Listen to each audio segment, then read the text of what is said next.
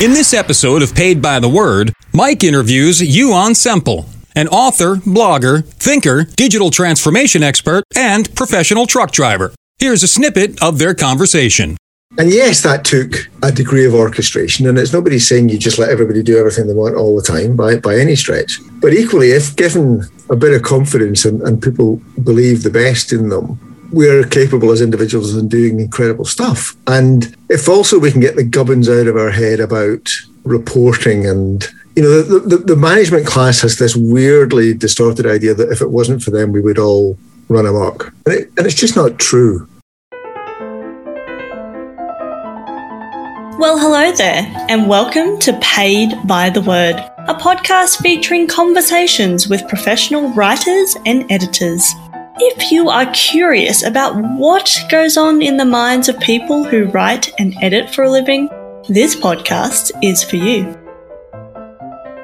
Yuan Semple has been a leader and an influencer in the ever-changing field of digital technology for more than 2 decades. An early adopter of social media, he implemented one of the world's first enterprise social network systems inside the BBC. He also ran BBC Digilab, a department whose purpose was to help the BBC understand new technologies across the range of its activities and make better decisions about their use and implementation.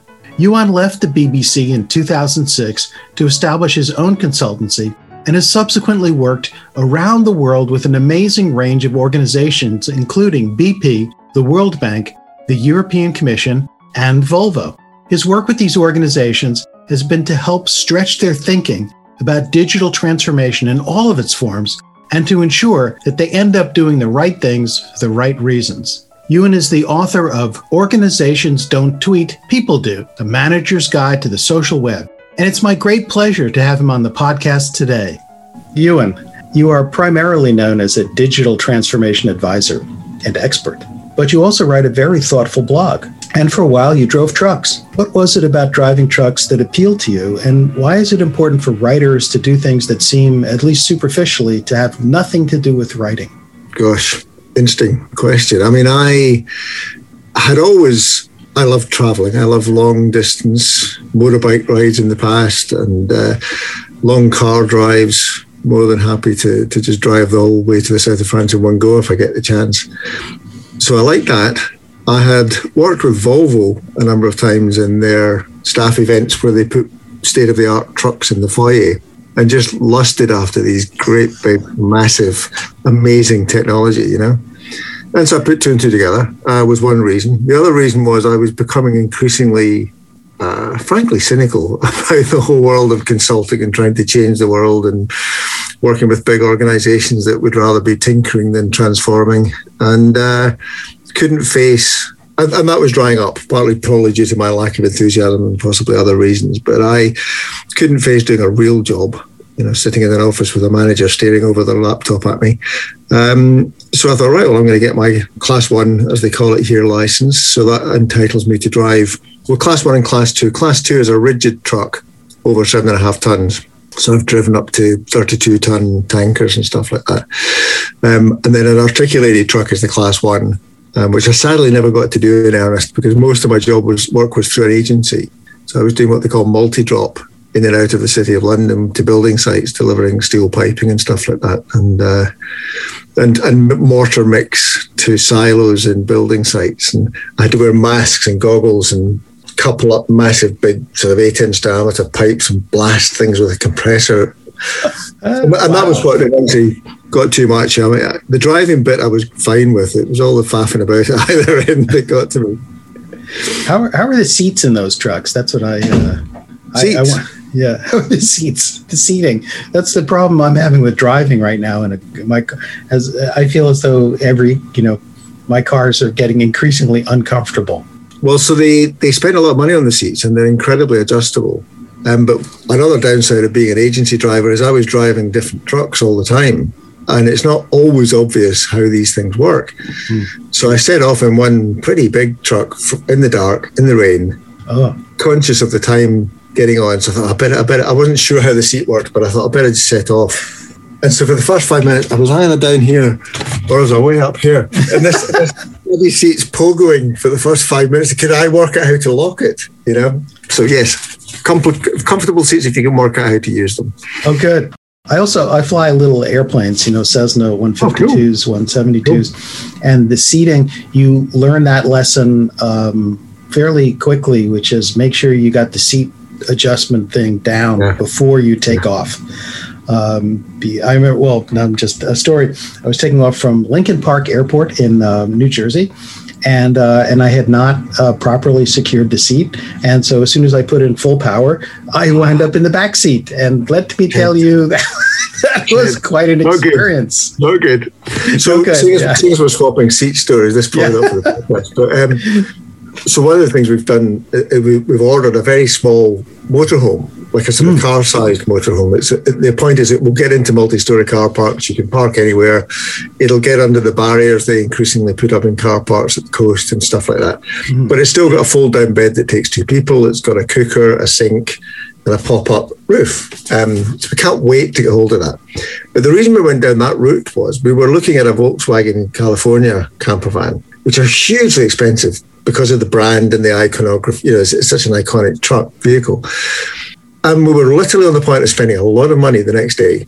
And I overnight thought, hang on, I've never sat in the driver's seat with the roof down. I can't sit in any VW camper van because all of my height is in my back. And I was having to stoop like this. So we just had to say, well, that's it. Can't do it. Wow. So ironically, this much smaller vehicle gives me much more headroom. So, Ewan, one of your blog posts is titled Off Kilter. And the post looks at this idea that deep down, we all know when we're doing something wrong, and we all know when we're doing something right. So deep down, we know the difference between right and wrong. Why do we need customs and religions and rules and laws? Because we forget.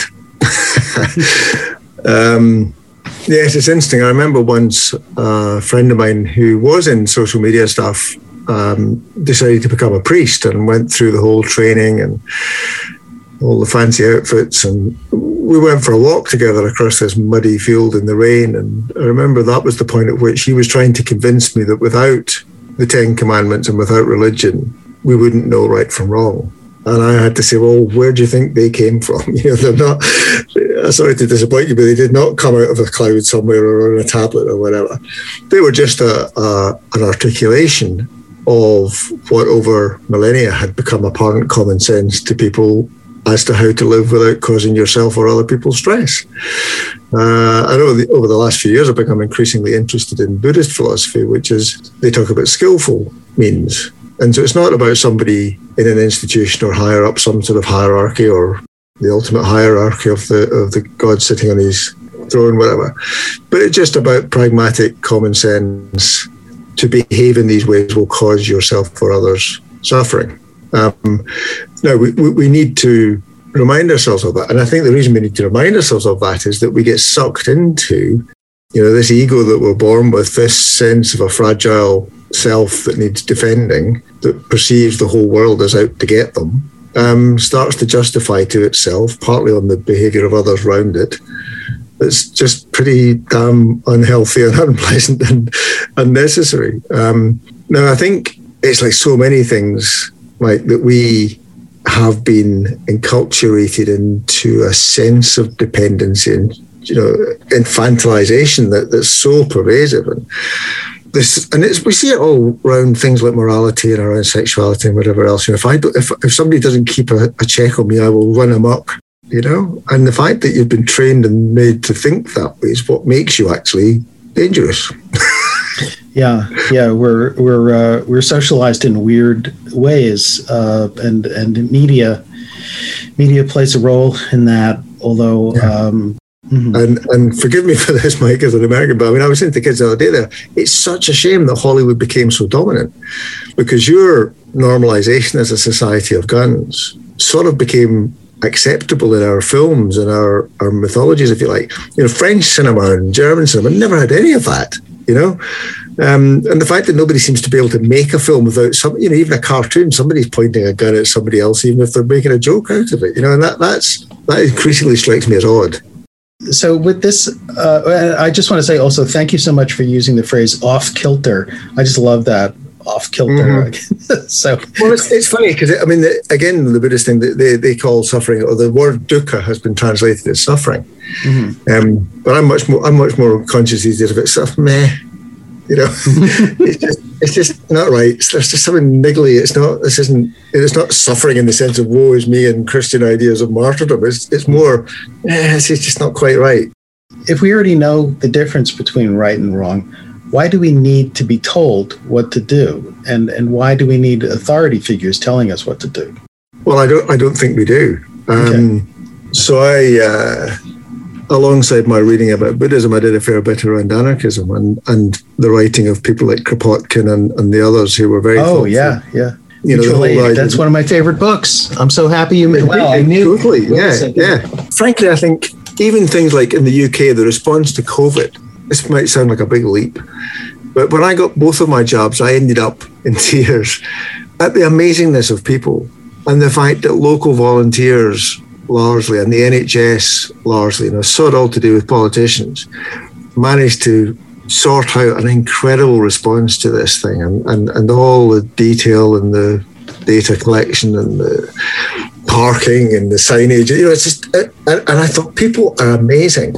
And yes, that took a degree of orchestration, and it's nobody's saying you just let everybody do everything they want all the time by any stretch. But equally, if given a bit of confidence and people believe the best in them, we're capable as individuals of doing incredible stuff. And if also we can get the gubbins out of our head about reporting and, the management class has this weirdly distorted idea that if it wasn't for them, we would all run amok. And it's just not true in almost any organization I've ever worked in. And in fact, very often people got things done despite that attitude. And we've talked about servant leadership and all this stuff for goodness knows how long. But I think there's still deeply embedded institutional mindsets that assume that authority is necessary. And that goes back to the religion thing that we were talking about earlier. If you can't trust yourself enough to make decisions, but have to have somebody threatening to send you to hell if you make the wrong decision, that's a bad start to begin with.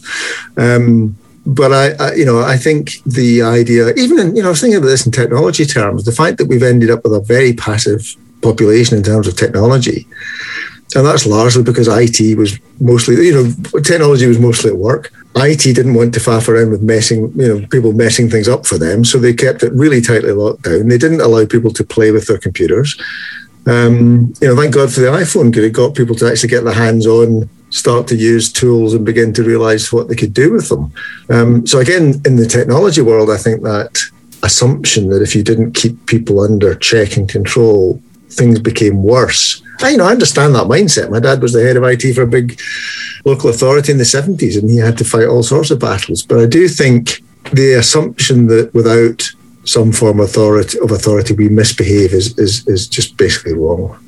So you, in another of your posts, you look at the role of management in modern organizations. And on the one hand, we have, sadly elevated management to a science. And yet, at the same time, we still have problems finding good managers and becoming good managers ourselves. I knew that was when I look back at my career, the thing that I regret the most is how long it took me to develop empathy, to be honest with you. So why is that?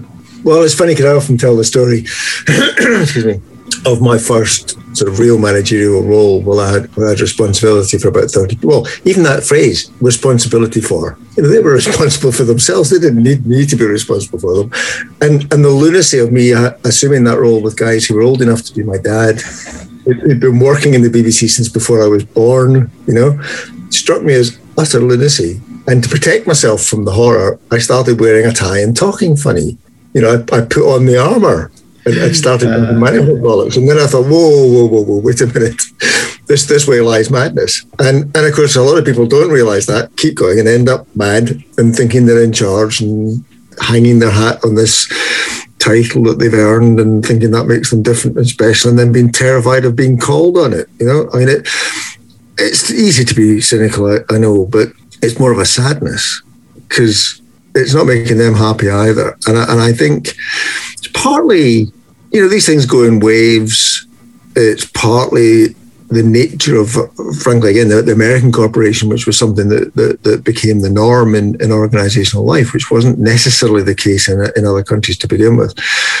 And as you say, I often talk about the perils of professionalization, because as soon as you become a professional communicator, it becomes an end in itself and you stop truly communicating. Or if you become a professional HR person, you stop caring about people and caring about systems instead, and becoming a professional manager puts this barrier up where you're somehow making yourself different from the people that are just trying to get stuff done. And you're right, the empathy thing, you can tell when you have a, air quotes, good manager, because they're there when you need them. They give you a reason to bother, and pick you up when you've fallen over, and that's kind of all you need. The thing you don't need is them to tell you what to do most of the time. Finally, let's talk about what it's like not having a job, at least not in the traditional sense of what it used to mean to have a job. And I'm referring here to your post titled "On Not Having a Job." It's funny because I'm in a very fortunate situation. I realise that. I mean, my wife's enjoying having had the kids and brought them up, going back into the workplace and achieving a level of seniority and influence that she's always wanted but never quite got to. So she's doing really well. That helps. I got to 60 last year, and the BBC pension, although partial, kicked in. I left early, but it still, helps. And also the background knowledge that if everything went completely wrong, I could just go back to driving and we'd be okay. And the combination of all of those has meant, of that and lockdown, has meant that I've been very happy to just sit in my garden. And that's it, I mean, I'm even trying not to think. and it's funny when people say, what are you doing these days? And I just go, nothing. And it's funny how disconcerting they find that. Well, surely you can't just be doing nothing. No, really. It's cool. And loving it, right? And loving it. Yeah. Well, but you should do it. But you do refer to it in your post as the sense of being in Never Never Land. Yeah. Which is, wow, this is great. But I do worry, and maybe this is just, what is the right word here? I'm being patronizing. I worry about people who have not spent their whole lives, writing or thinking about nothing. At any rate, so help me out here. What is it? How is the rest of the world going to get used to not working 80-hour a week jobs? It worries me, Mike. Back in the days when I still commuted in and out to London on occasions, and I tried really hard not to do it, but I fell into it once in a while. Mm-hmm. Sitting on a train full of people in suits travelling into the glass and steel buildings to do what, and genuinely thinking, what on earth are we going to do with you in 20 years' time when those administrative, bureaucratic, legal, financial, medical, so many jobs. And yes, I know technology has been oversold and undelivered in so many different ways, but clearly I think if you're doing something that's rote and repetitive, the potential for technology to just eliminate that need is very high at the moment, or will be in the next 10, 20 years' time. I totally agree. We need to think about how we help people adjust, because going back to the managerial question, I had a relative who was an HR manager and was made redundant. He was working for small engineering firms, and 3 of them went belly up. So he was made redundant 3 times in a row. And each time he saw himself as an out-of-work HR manager rather than a capable person who could do anything, like drive a truck. But it's not the technology, it's us. It's how we're using the technology. And I think, human nature being what it is, we'll hopefully sort it out and begin to use it to greater collective effect. That was my conversation with Yuan Semple, author, blogger, truck driver, observer of life's details, and all-around wonderful guy. I always enjoy my conversations with Yuan, and I look forward to speaking with him again soon. That wraps up another episode of Paid by the Word, a podcast featuring conversations with writers, editors, and media professionals. We are grateful for your attention, and we wish you all the very best. Stay safe and be well. Bye-bye.